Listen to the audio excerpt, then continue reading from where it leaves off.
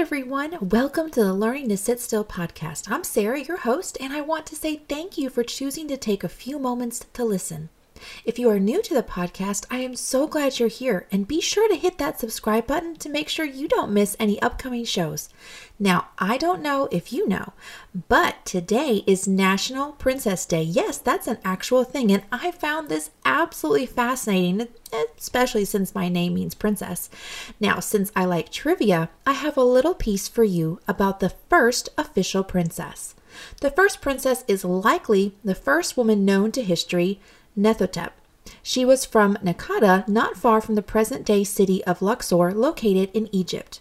Naqada was subjugated by the king of Thinis, whose name was Narmer, who united the upper and lower kingdoms of Egypt and founded the first dynasty of Egypt. Nefertep became his queen, and it is quite possible the marriage was part of a peace treaty between the two kingdoms, with the victorious king marrying a prominent royal daughter from the other kingdom to seal the peace. It is also possible that Nefertep ruled in her own name for a period after the death of her husband and before their son Hora rose to power. Although the royal capital was at Thinis, she was buried in Naqada. Both the fact that today is National Princess Day and that the first princess was part of setting up the first Egyptian dynasty, it's fitting for this episode since we will be talking about an Egyptian princess who came face to face with the truth of what her father was doing and had to make a choice, one that would alter the history of her people forever. We are back in our study on the daughters of Eve, and the princess I am referring to is the daughter of Pharaoh. But before we go into her story, we need to back up just a little. If you listened to episode 32, we talked about how Pharaoh began to fear the Hebrew people since they continued to multiply rapidly. His first plan was to have the two Hebrew midwives, Puah and Shiphrah, kill all male children, but they chose to obey God instead. When this plan failed, Pharaoh thought of another way: toss every male child that was born into the river. This announcement, no doubt, made every Hebrew's blood turn cold. What should be a happy time of welcoming a new child was dreaded when the words, "It's a boy," were stated, words that were pretty much a death sentence. There was one family, however, that chose to trust God over their fear and fought to protect the life of their son. For 3 months, they hid him away in their home. There is no way to even begin describing what that must have been like during that time. Many of us would have been afraid, but Hebrews 11:23 gives us a little insight into their decision.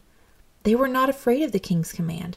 They knew that the law was wrong, and by faith, they leaned on God, trusting in Him to protect their child. They had no idea who he would become. To them, they simply wanted their child to live like every parent. And we are told that this baby boy was handsome, but that was not the reason they fought so hard to protect him. Sometimes it is easy to be intimidated by the world, especially those in power, but fear is never to control or decide what we do. This is where faith comes in. We choose to believe in the promises of God, to trust in His care and love for us. Love is the only antidote to fear. 1 John 4:18 tells us there is no fear in love, but perfect love casteth out fear. The word perfect carries the idea of complete. A complete love casts out fear, and we have been given a complete love, a love that comes from fully understanding and grasping the love God has for us.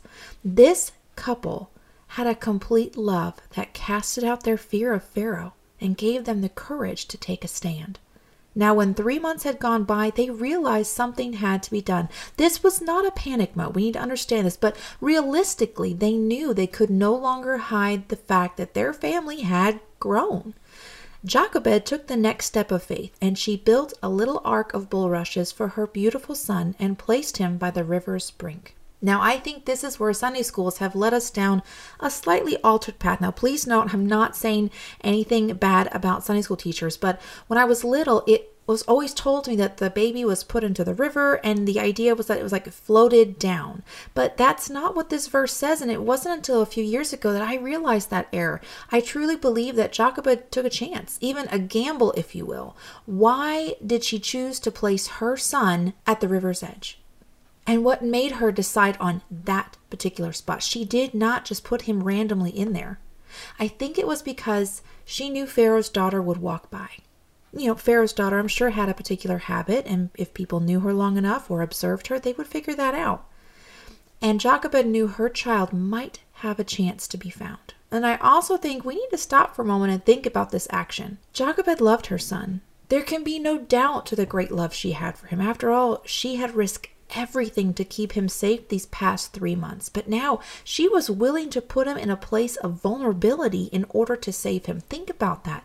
We so often hold tightly onto what we love, to protect it with all our strength and might, and we're unwilling to let it go. We feel that if we can protect it with everything we have and hold onto it tightly, nothing can happen to it. But sometimes that's the exact opposite of what can happen. This mother truly let go. She let go of her son completely, literally, and placed him, almost you could say, in God's hands by putting him in the river and letting God have his way. She didn't just place him in that river. She literally placed all of her faith in a loving God based on all the knowledge she had of Jehovah, that he would deliver her child. And I'm going to ask you, how many of us would be willing to do that? How many of us would be willing to let go completely off of anything, let alone our child, to the point where our child is in a place of vulnerability and we choose to trust on God and fully rely on him? I have nothing but the utmost respect for this mother. She did all she could, but in the end, she had faith in the goodness and sovereignty of her God. She knew God loved her child. She knew that God had a plan, that this child was not here as a random piece, a random person, if you will.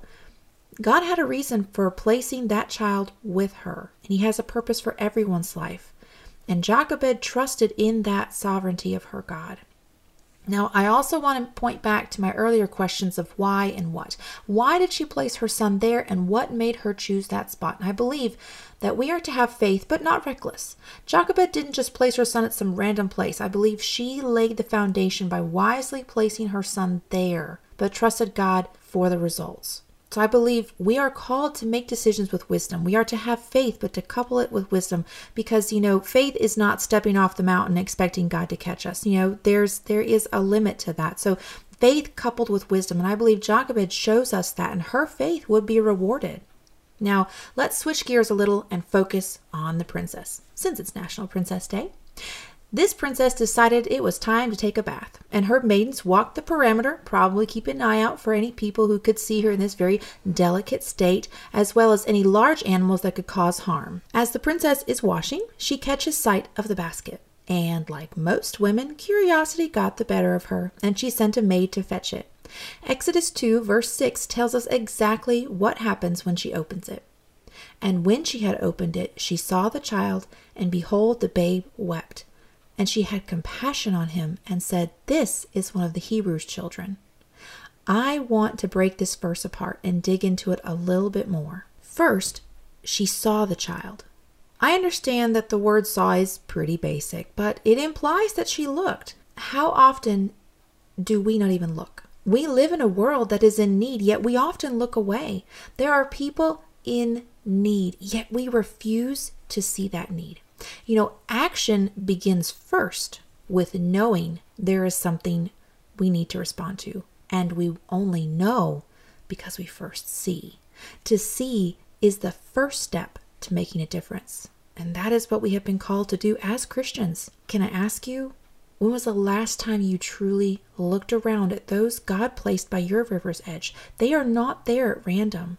We are called to look and to see. You will find that in Scripture, that Christ saw the multitudes and he had compassion. He had to see. You look at your children and you know they have a need because you see them. You notice that they're sad. You notice that they are maybe depressed. You notice that they're happy. You see these things. You see their expressions.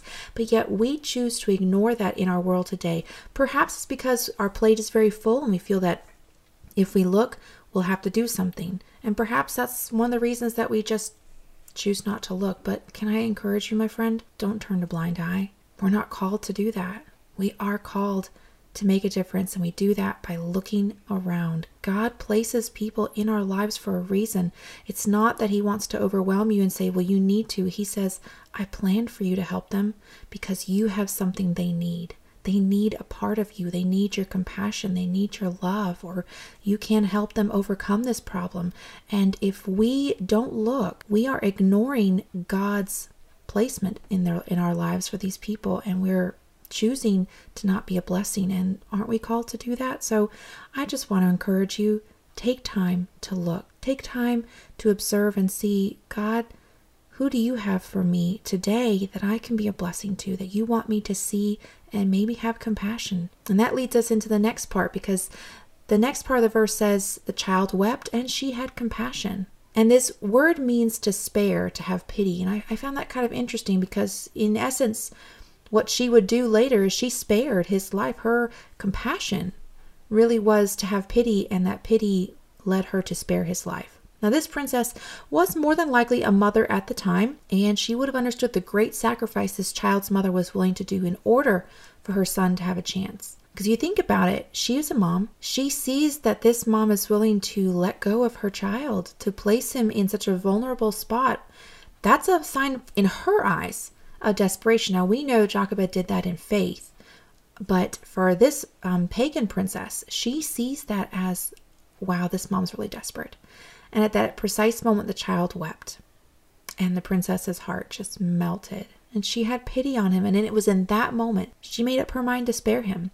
Her next sentence shows that she also knew who had left him in the river. This is one of the Hebrews' children. It was very obvious. She was looking at the results of her father's order. She was staring into the truth of what he had done.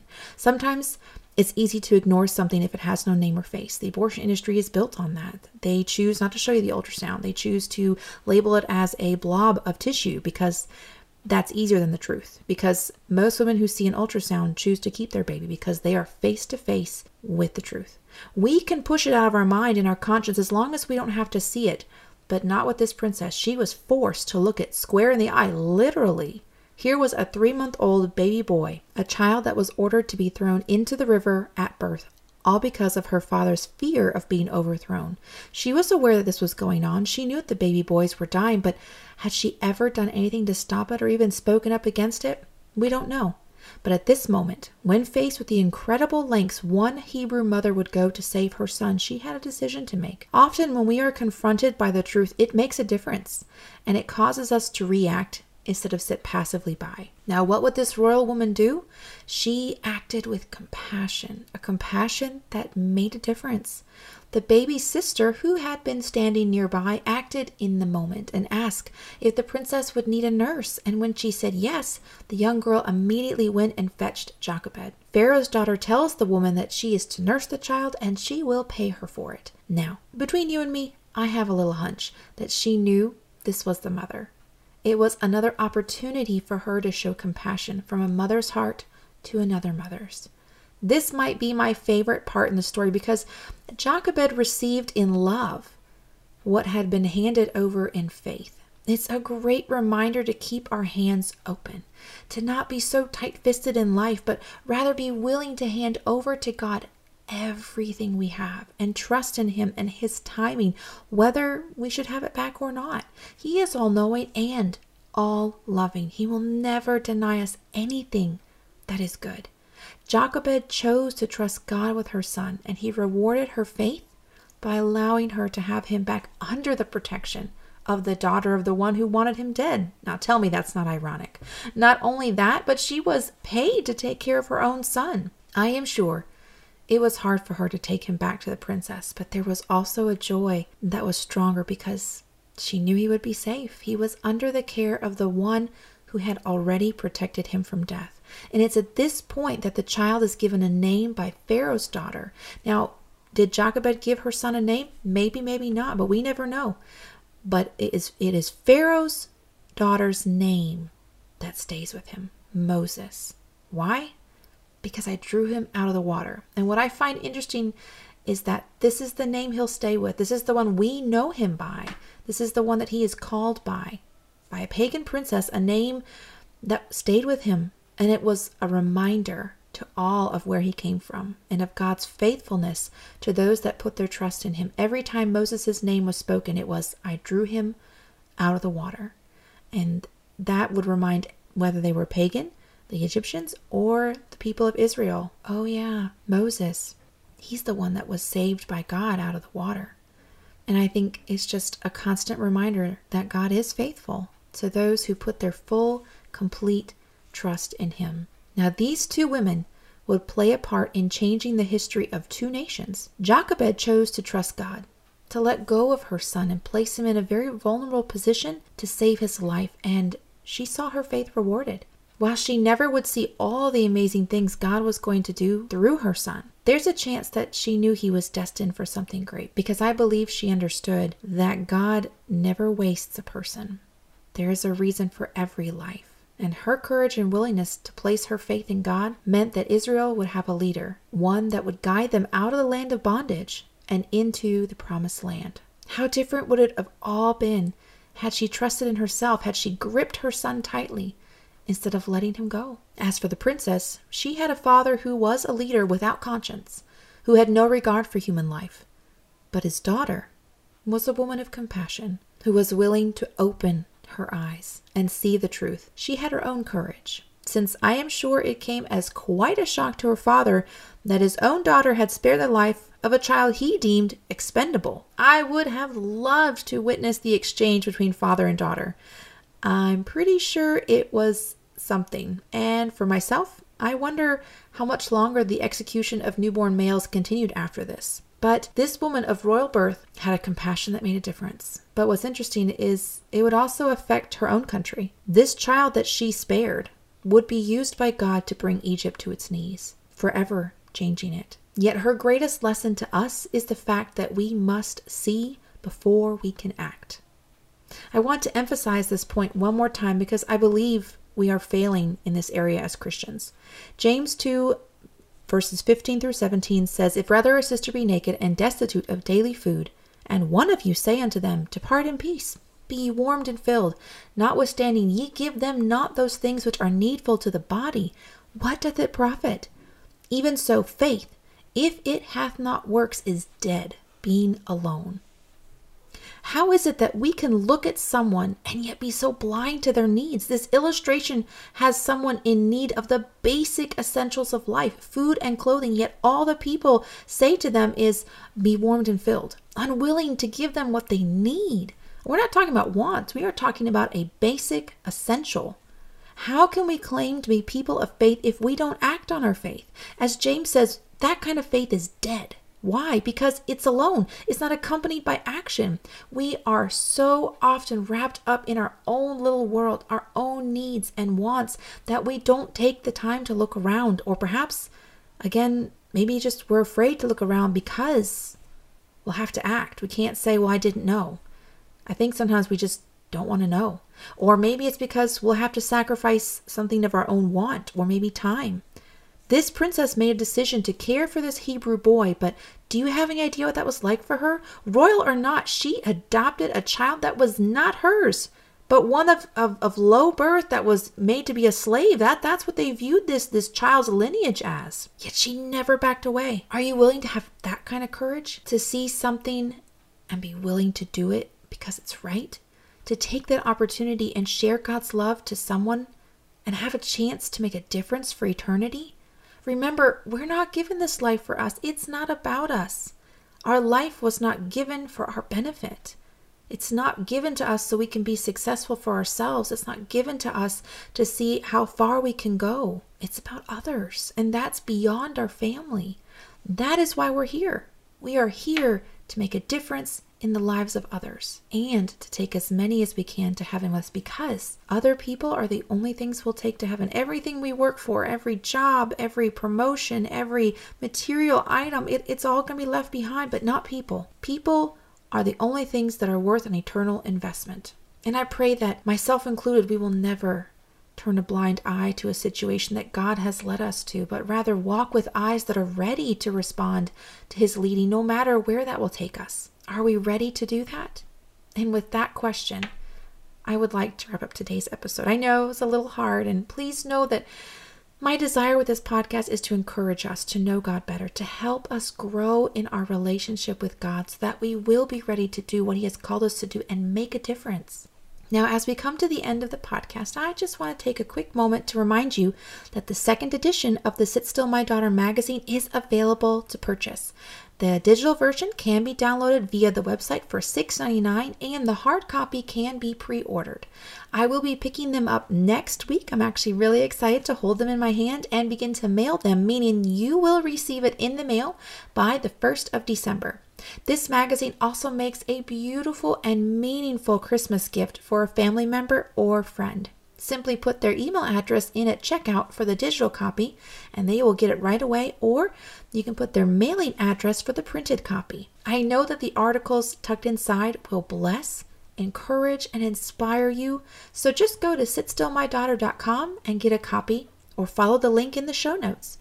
And don't forget to hit that subscribe button. And if you have a moment, would you leave a review? This helps others find the podcast when they search. And I also want to take a quick moment to wish each of you a happy Princess Day, because we all are princesses since we are daughters of the King. And I hope that you never forget that, especially on days when life is overwhelming and difficult. Remember, you are a princess under the protection of the great King of Love, who loves you with an everlasting love.